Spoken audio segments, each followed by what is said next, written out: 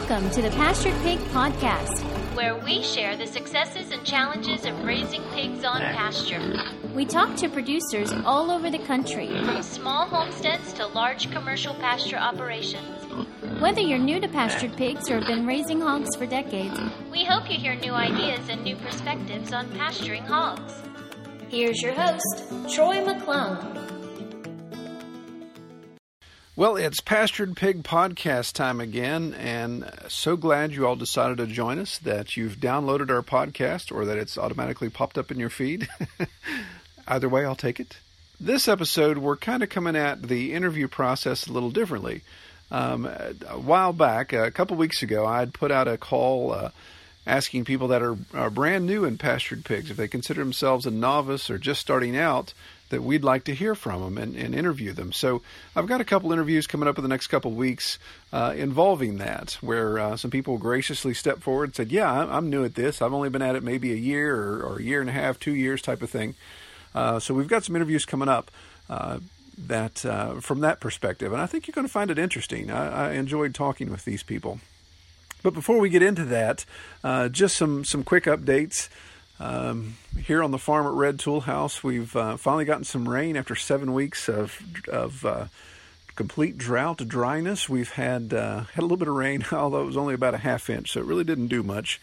But I think there's some more forecasted in the remainder of this week, so we're hoping that'll come. I definitely feel very confident now that my two sows have settled. We've now missed 2 heat cycles for each. No swelling, no stand, no discharge. Actually seeing a little bit of shape to their bellies, actually a little firmness there. So I think we're in the clear so far. We'll see how that goes as we move up. That puts us at a farrowing date of November the 24th, I believe. And we're going to have some videos detailing that and even building up. We're actually working on new farrowing barns, so we'll have that on our YouTube channel. But got a lot going on here in the next couple months to be ready for that. One more quick note. We will be at, I think I mentioned this a while back or a couple episodes ago, we will be at the Homesteaders of America Conference in October. That's down in Front Royal, Virginia. So I know our audience overlaps a little bit with homesteading. So if you happen to be at that event, look for us, yell at us. I'll be the tall, goofy-looking dude, probably wearing my Red Tool House hat, since that's all I wear. So just check us out. Come up and say hi if you see us. Well, as I mentioned, first-timers just getting started in pastured pigs, wanted to get people's opinions and their perspective of just diving into that. So tonight we have Jack Poellner, and he's with the Mindful Homestead, and that's up in New Hampshire. And Jack's only been at this, he's got 1 year under his belt of raising pigs on pasture. So I appreciate him coming on. I appreciate him sharing his story with us. So we'll dive right into that interview with him now. Well, hello, everybody. Welcome back to the Pastured Pig Podcast. I am very glad you all take the time to listen and to be a part of the podcast. I appreciate all the feedback we've been getting. Tonight, we're going a little different with our interviews, and I'm excited about kind of going in this direction. I have several lined up this way, people that have just started in pastured pigs. So I think it's important to look at different perspectives, and I think it's important to see how people are getting started out. So tonight we have Jack Poellner with us. He's up in New Hampshire on the Mindful Homestead, and this is his first year getting into pastured pigs. So Jack, welcome. Thanks for having me, Troy. All right. Well, so in New Hampshire, you said, and I believe you said this is your first year in raising pastured pigs? This is our first attempt at making a go of doing the pastured pig thing, yes. Got it. Okay, so this will be, bear with me, this will be kind of, I'm excited to do this. It'll be kind of fun. So let's do just a little bit of background. So are you a farmer by trade? Do you have any farm experience? I am not necessarily a farmer by trade. We've had chickens for a couple years now, and my wife and I, we were getting our pork from a friend up in Maine who raised Mangalitsa's. And about a year ago, he decided he was going to be kind of getting out of the pork business, if you will. It was just a side hobby for him. And since we didn't have a kind of readily available supply of pastured pork, he had offered one of his Mangalitsa pigs to us, and we had looked into kind of the ins and outs of raising Mangalitsa's for meat rather than lard. And the breed didn't really appeal to us, but the idea of kind of bringing our own pigs in and taking on kind of the task of raising our own pork did appeal to us. And we just kind of jumped in this past spring with both feet, my wife and I. Okay, so you ended up starting with the Mangalitsa? We didn't start with the Mangalitsa. Oh, you didn't? No, Okay. We found a local woman who has a farrowing operation, relatively small, and she was selling landrace Yorkshire crosses. She has a landrace sow and a Yorkshire boar. She had come recommended through a few friends that we talked to, and we ended up getting our piglets from her. Oh, okay. Great. All right. So in New Hampshire, I was actually up in your neck of the woods just a couple weeks ago. Oh, were you? Yeah. We were doing a Maine trip or a New England trip. Ended up in Maine, but came through. Of course, we had to do Mount Washington when we got to New Hampshire. So that's one of the standbys that you got to do when you're in town. Yeah. I got to say, as a West Virginian who's been proud of his mountain heritage, I got a little white knuckle driving up to the top of Mount Washington. That was a little precarious in a couple places. So it's a pretty good drive. I mean, I won't say I'm used to it now, living up here for a long time, but it's one of those things where it gets a little bit less unnerving every time you go take somebody up there. Yeah. Okay, so your farm, how much land do you have set aside for your pig operation? So we're on 10.5 acres, and we're still relatively pretty small with what's actually dedicated to the pigs. We are, of the 10.5 acres that we have, probably 95% of that is forested, split half and half between softwoods, a lot of spruce and white pine, and hardwoods, which are maple, oak, and some beech in there as well. So when we made the decision to kind of bring pigs in, the first kind of hang up that we had was, well, where are we going to put them? And that kind of led us to look at forest pasturing as an option, which I didn't even realize that existed. Yeah. But that's what we kind of ended up doing, and it's worked out well so far. Okay. So let's back up. So as you were able to find this lady that had some pigs that had recent farrowed, and you decided to get some from her, what was your how many did you go with, and what was your rationale to pick that number? We were planning on 2. The rationale there is that we know pigs do best in pairs. We didn't want to raise just one. And we figured that one would be steady for us as far as the supply. It's just my wife, myself, and our 1-year-old daughter. But we knew that it was kind of better for the pig to raise at least 2. So we were planning on going with 2. When we spoke to the woman that had the farrowing operation, she had mentioned that she had 3 left, and she wasn't really interested in breaking them up. She kind of just wanted to finish off with that operation there. So we ended up taking in 3. And the way it worked out was we had a couple friends that were interested in pork. So we did half shares there. And then my parents actually ended up taking a half share as well. So we ended up having all of the pork accounted for virtually within the first few weeks that we had the pigs. So we decided to jump right in and go with 3 for our first run. And they're on about an acre of land now. So we have room to kind of grow that operation and scale it a little bit. Yeah. Yeah, and that's great. I think 3 is always the magic number I recommend when people ask me about getting started, because it's same mentality there. Keep one for yourself, sell one to a friend to help offset the cost of the feed, maybe even cover the cost of the feed, and then the third one you can decide whether you're going to continue your herd and use that as breeding stock. Yeah, and it helped too that we had about 16 chickens for just over a year. And we had recently kind of scaled that up. We're at around 35 chickens now. And it kind of brought into focus that when you're raising animals, I mean, the amount of labor involved going from, relatively small numbers higher is not necessarily too involved. So when she said she wanted to sell us 3, and we just kind of looked at each other and said, all right, well, how much harder could raising 3 instead of 2 be? Right. Exactly. Yeah. There's a scalability. There's some hard benchmarks at certain scalability, but you're exactly right. Yeah. That 2 to 3 to 5. Yeah. Really not that much more effort there. Nope.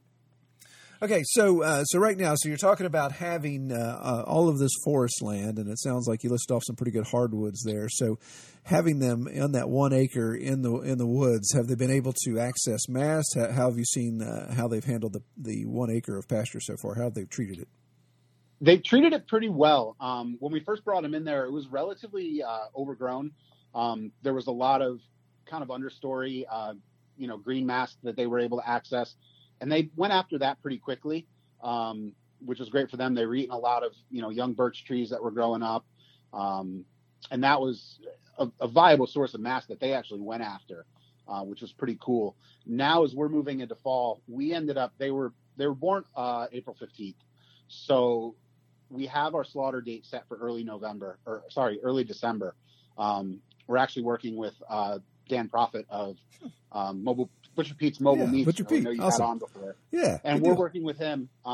So we actually have our slaughter date a little bit later than some people that start pigs earlier around here. And what that's allowing us to do is right now we actually have acorns dropping from a lot of the oaks, kind of the first round. And that's a mass crop that they've actually been able to access as well. To the point where if you walk through that space where we have them, you won't find any acorns on the ground at this point. Yeah. Yeah. They're pretty quick about getting them hoovered up. They are little vacuums. All right. So again, thinking about getting started, what, you described why you chose pigs. Of course, you had the source. You were getting your pastured pork from a friend or from a neighbor there, and that went away. But at that point, did you decide? Was it because of your experience with chickens? You say, "Hey, I think we can do this. Let's take this on." Yeah, we had obviously having a daughter, that just entered our family last September. We had kind of taken a good hard look at where a lot of our food comes from. I'm a hunter and fisher just by my nature as well. So we had always had, venison and fish that I'd caught as part of our food supply in the house. And we had kind of made the loose decision when we moved onto this property a few years ago that by 2020, we'd like to have a large portion of the food that we consume generated by us or by, somebody that we knew. Obviously, with our land the way it is, we knew we weren't going to take on a beef cow or anything like that. But because of the versatile nature of pigs, it was kind of the next logical step for us where, okay, we're not getting our pork from our friend Tommy anymore. Maybe we can, do this ourselves. And it's worked out pretty well so far. Excellent. Yeah. So what preparation, you're getting up to the day that you're going to go get these pigs and bring them home. What was your prep like? Were you prepared well in advance, or was it kind of fly by the seat of your pants? It was a little bit of both. I had been watching YouTube videos for a while. It's an awesome resource for kind of the new homesteader or new pastured pig raiser out there. There are tons and tons of videos accessible, both on an extremely technical level, if you want to get into the nitty gritty, or just from a broad kind of bird's eye view at everything. That was a resource I had used. The Pastured Pig group on Facebook, which I know you've spoken about before. That was an awesome resource as well. I could get in there and ask some questions. But really, I had their water set up. We're using a 55-gallon drum with a nipple put into it. That was done well in advance. I had a 16 by 16 enclosure for the piglets before we trained them to electric. That was done well in advance. But I built an 8x4 pig house, and then I built a self-serve feeder that we could use if we go on a weekend trip or something like that. And both of those were done, I would say, the day before we brought the pigs home, if not maybe a day or two after, when it was totally finished and hammered out. Well, if I were to tell my story, when I first got started, you had been way more prepared than I. That's excellent.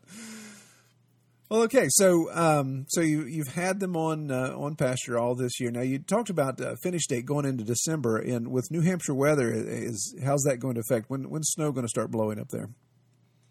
We've had snow as early as October, and it's not typical to get a significant snowfall in October or November for us.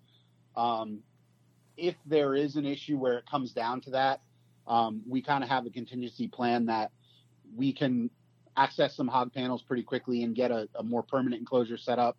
We have them on 2-strand electric right now through the woods, which kind of ran the best of both worlds, but also the worst of both worlds.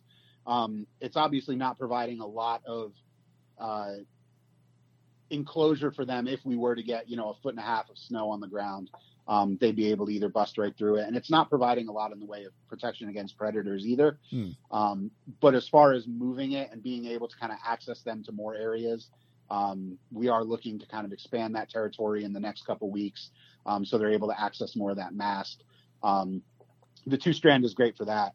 But if it does come down to it, where if we have a significant snowfall forecasted, the plan is essentially to just grab a whole bunch of hog panels and start hammering T-stakes into the ground before it freezes solid to get them in a more permanent enclosure. Yeah, that makes sense. So talking about your 2-strand through the woods, so 2 things there. You kind of mentioned predation. What predator issues do you have up there? And have you seen any sign? Have you come close with anything? Haven't come close, really. The only concern that I had mainly was coyotes in the area. We do have black bears. However, they're not generally going to give livestock a hard time. We've seen black bears more often at our bird feeders in the front of the house than trying to get into the chicken coop or in the back. Coyotes really were the only concern that we had. And on the East Coast, they're not necessarily as much of an issue with pigs. I was worried about it because I know from a deer hunter standpoint, they do prey on deer around here. But a lot of people I spoke to said they don't worry about coyotes, and we haven't seen an issue so far. We do allow our dogs to kind of run around the backyard. They're not in with the pigs, but they are on the other side of the fence, and I feel like their scent kind of keeps coyotes away as well. Yeah, and I've discovered, we have coyotes here in West Virginia, and it seems to me that coyote, just like a dog or even our cats, we notice they really can pick up on that electric fence. And they know something's different about it. And we're in with the pigs every day too. Our top wire is at 18 inches, and I actually will go in there. We feed them largely on the ground.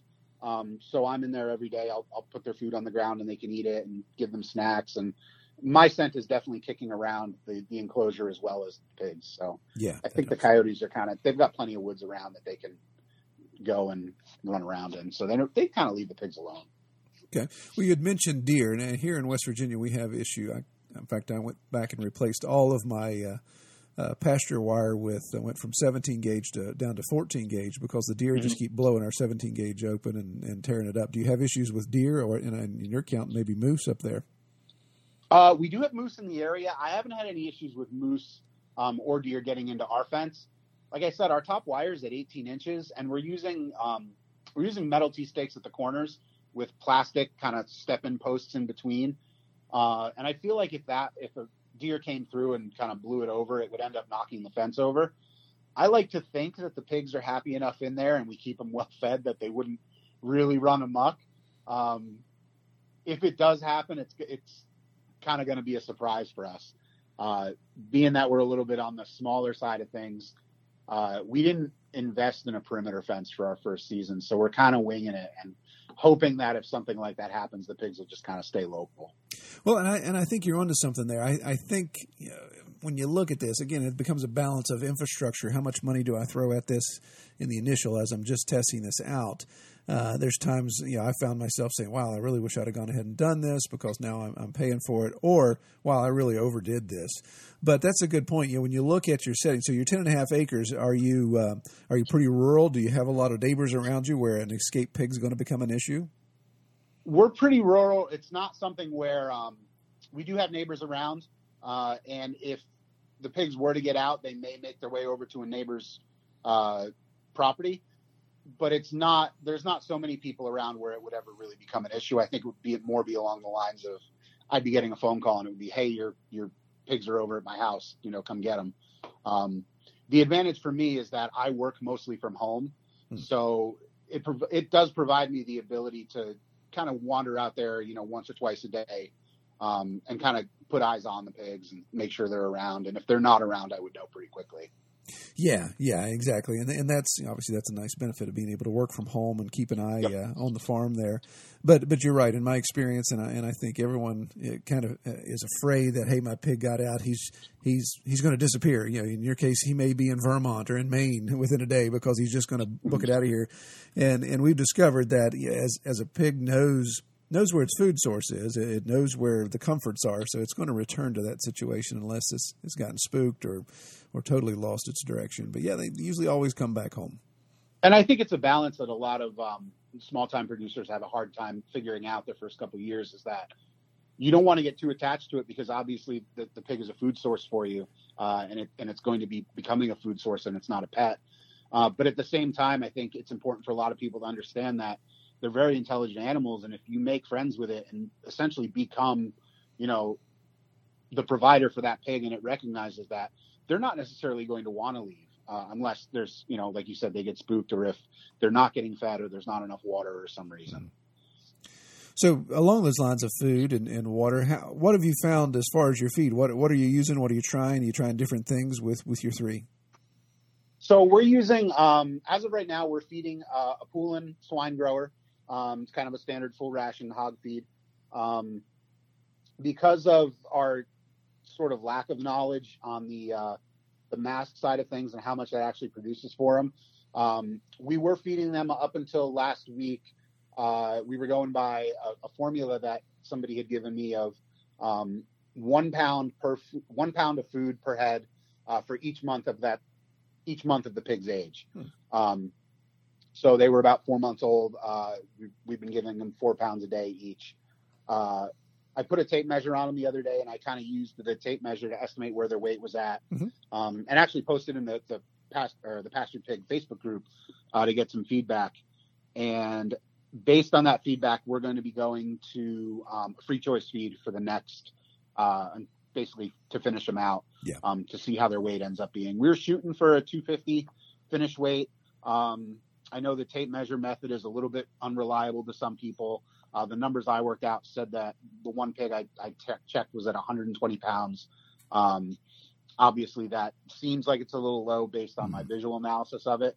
But at the same time, the tape measure doesn't necessarily lie. So we're going to go to free choice and let them kind of decide what's best for them. Yeah. So April, do my math here. How old are they now? So April, May, June, July, August, September, about 5 months. Yeah. It's a little on the light side. I agree with that assessment. Go to free choice and just see how they do. And again, those are one of the things, you're keeping records of that and just saying, okay, this is where we were last year. If we do this again next year, then maybe we introduce free choice a little earlier, or just come with a different model. Yeah, and it was a little bit tough too, because there's a lot of info out there on pasturing pigs on grass, and what blends of, whether it's fodder, whether you're using a seed blend in a pasture, ryegrass, bluegrass, whatever you've got out there.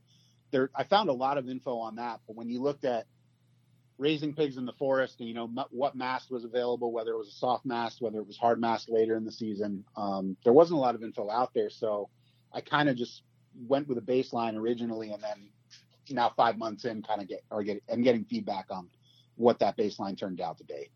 Yeah, and that's another thing too that's tough, because I run into the same thing. The variety of mast we have in the woods, and of course, just fully understanding the yield, because as you mentioned, as soon as it comes off the tree, it's gone. So you really can't conceptualize, okay, how much mast do these pigs actually encounter? How much have they been able to partake in, because they vacuum it up so quickly?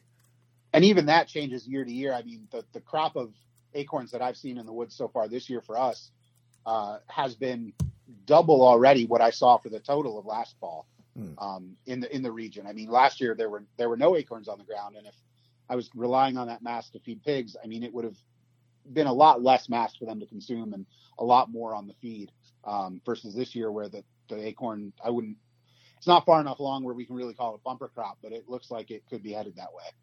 Yeah, and that's interesting. Yeah, that's definitely something that's completely out of your control and can really upset the operation if you're relying on that heavily.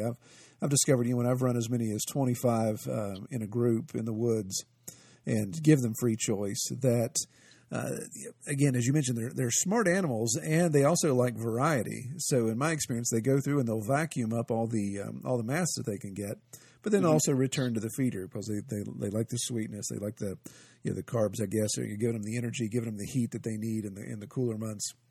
So it seems to me they're kind of figuring out what they want and how they want it. So I usually don't put mast into my consideration, my calculations of weight, but also watch watch the amount of consumption with the feed. That's one of the benefits of free choice. Of course, you can see, okay, this 500 pounds went this far versus, hey, when Mast is on, the 500 pounds went a little further.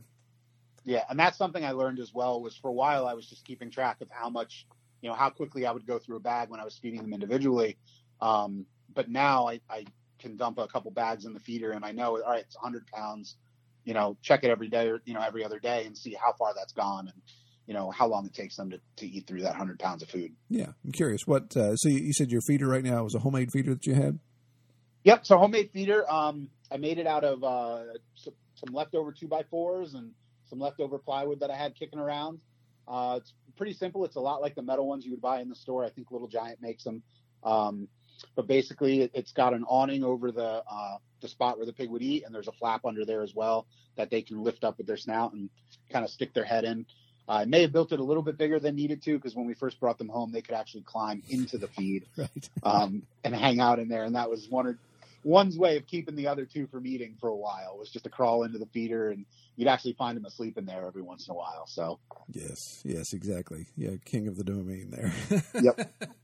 Yeah, that's the thing. Yeah, obviously they're going to grow into that feeder, and when they get so big, they may even wreak a little havoc on that. That's always the thing you look at is when they get big, they can become bulldozers and tear a lot of things up. Yeah, that was something I worried a lot. I had showed some pictures of it online, and a lot of people said, "Oh, they're going to destroy that thing." And so far, fingers crossed, knock on wood, they haven't chewed through it yet. So I'm keeping an eye on that, though. I do have a couple T-stakes hammered around it, and I've got it ratchet strapped to the T-stakes. That way they're not able to knock it over. Yeah.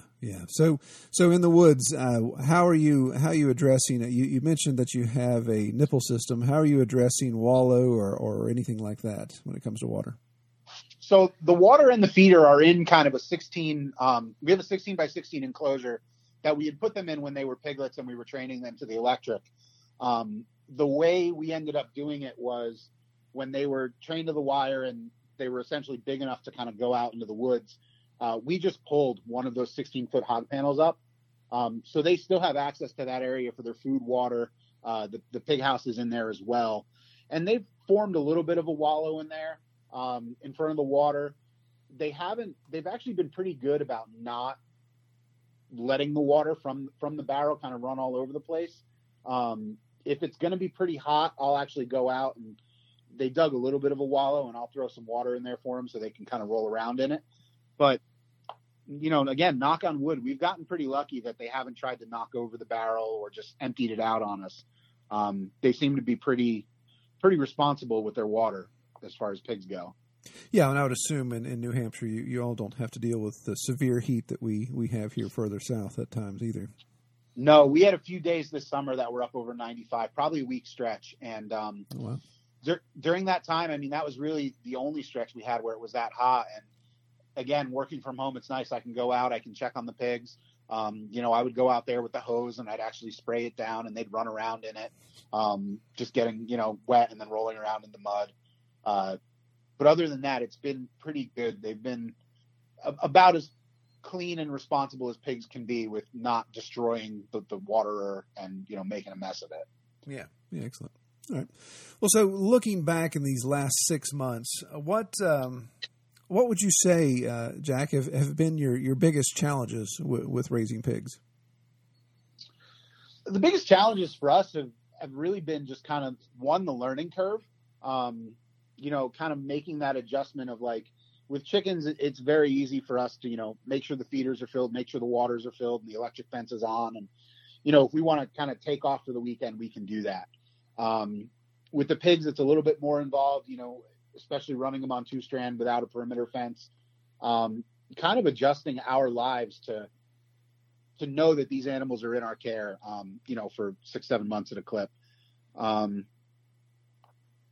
Other than that, the challenges really haven't been too far along, too involved for us. It's been a pretty easy transition to having these guys around. So looking at that challenge of just understanding the management and the maintenance of that during this time of year, how would you say you overcome those? Just kind of rechange your schedule, just kind of change how you do certain things? Yeah, we kind of decided when we that we were going to bring pigs on that we were just going to be kind of the winter vacation family. We kind of joked that we realize now why when farmers go on vacation, it's in the winter months.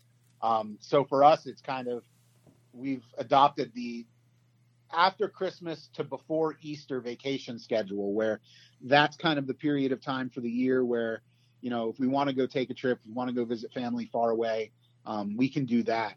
And letting that family members know that as well, that, hey, in the summertime, if you want to come see us, you know, you've got to come up and visit us in our domain.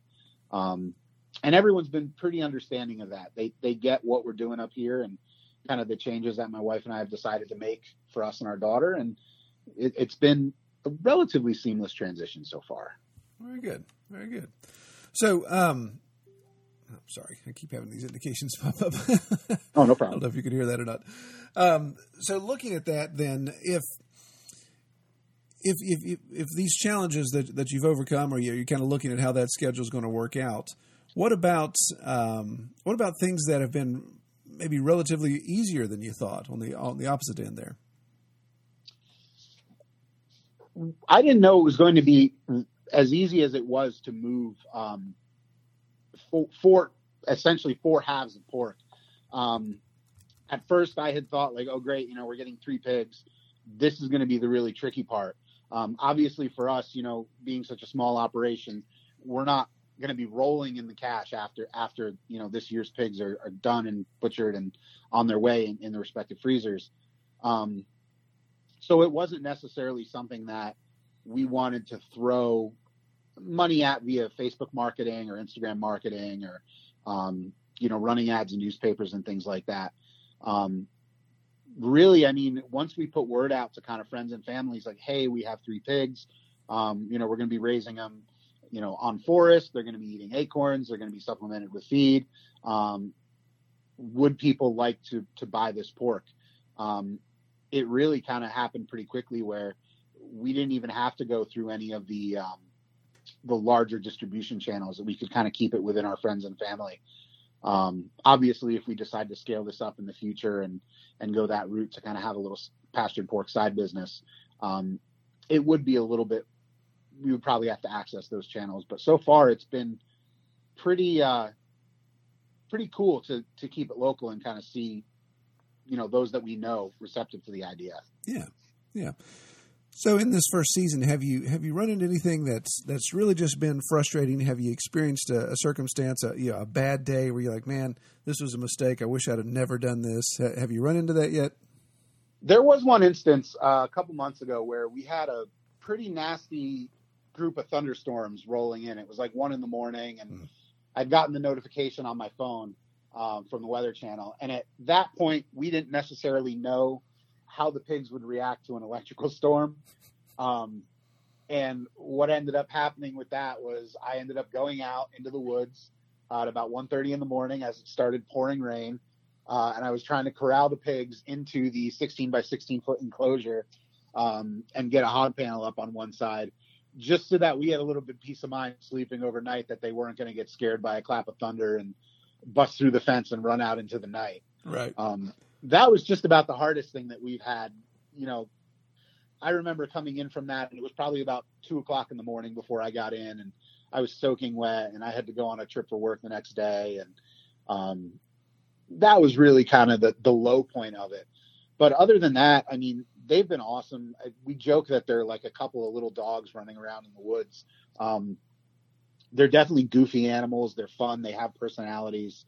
I mean, I don't want to bring about the stereotype of like the farmer sitting on his porch sipping an iced tea at the end of the day thinking about how great life is, but they've definitely been on the whole a valuable addition to, you know, have around the homestead.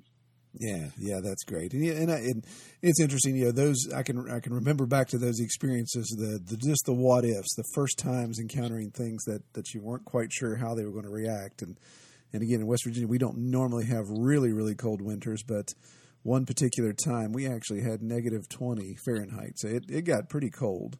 And I think it was maybe my second year raising pigs, so I just thought, okay, they've got shelter, they're in the barn, but actually in that situation they had these small house hog pens that I had built.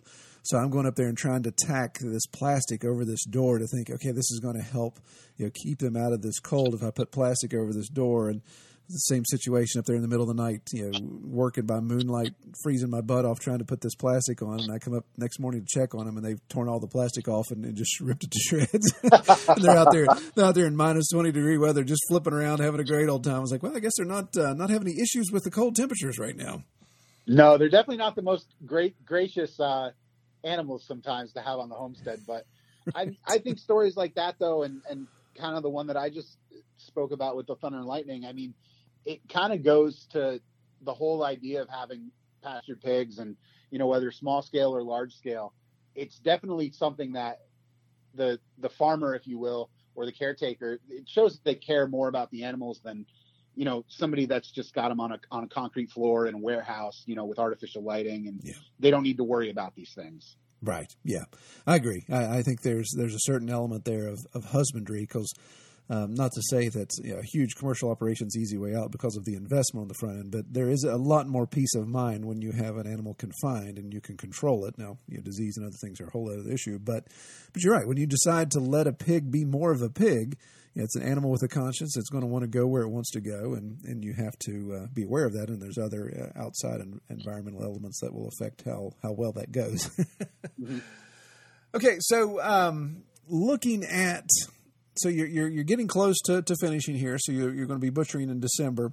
So at this time right now, as you and your wife sit down and kind of look through some of the details, what does 2020 look like? Are you going to continue with pastured pigs? Are you going to ramp up? Are you going to scale back?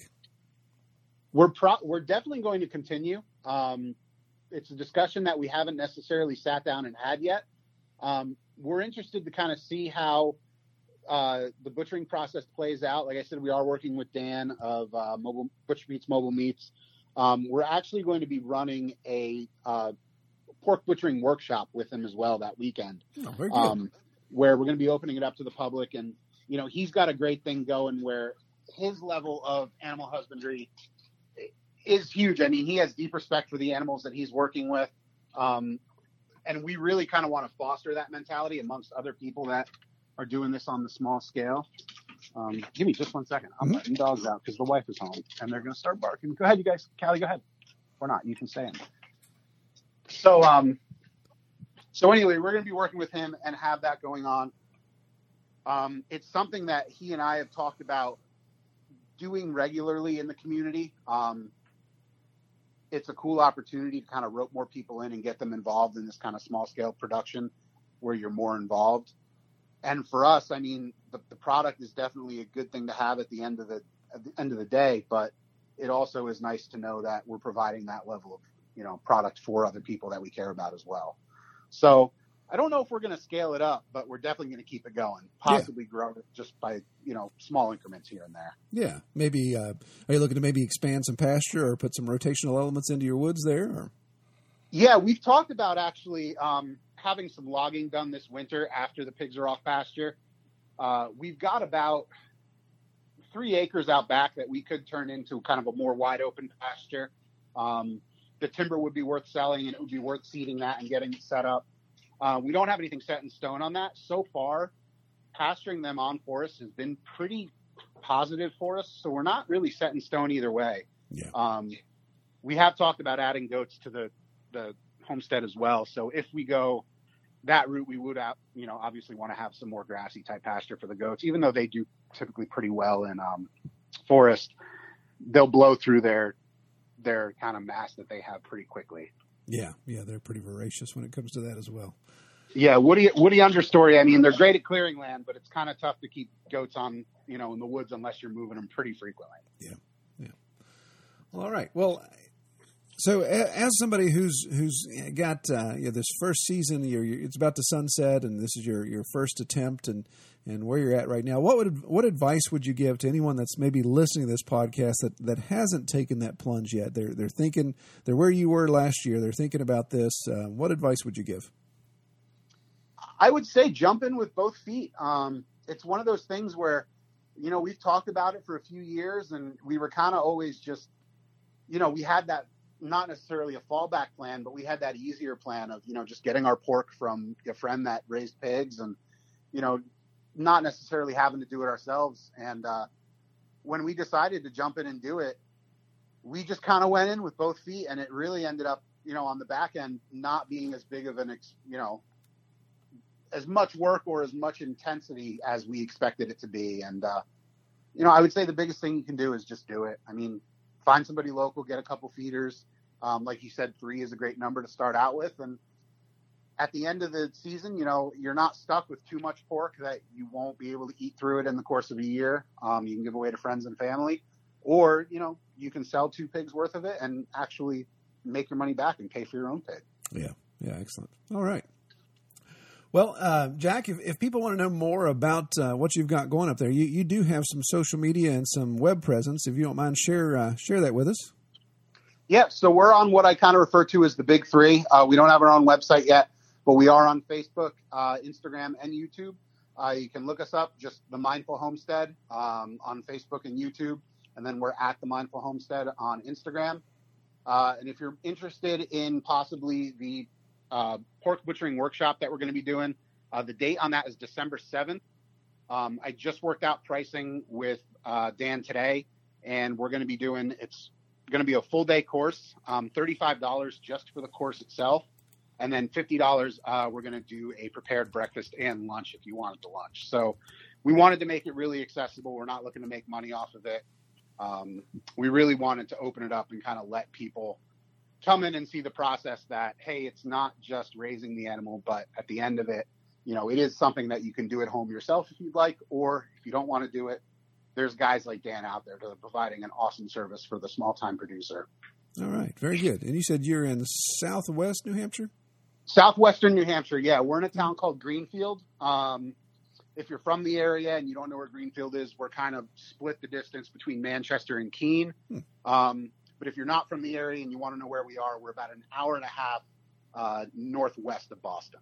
Okay. Very good. Very good. Well, all right. Well, I was looking at some of your social media as we were talking there. One of your YouTube thumbnails. Is that you with the very long beard? That is me with the very long beard. Yes, I have a long red beard, which I'm pretty well known for. I'm digging that big time. I have absolutely no beard game, so I am very jealous. I have man envy right now, big time.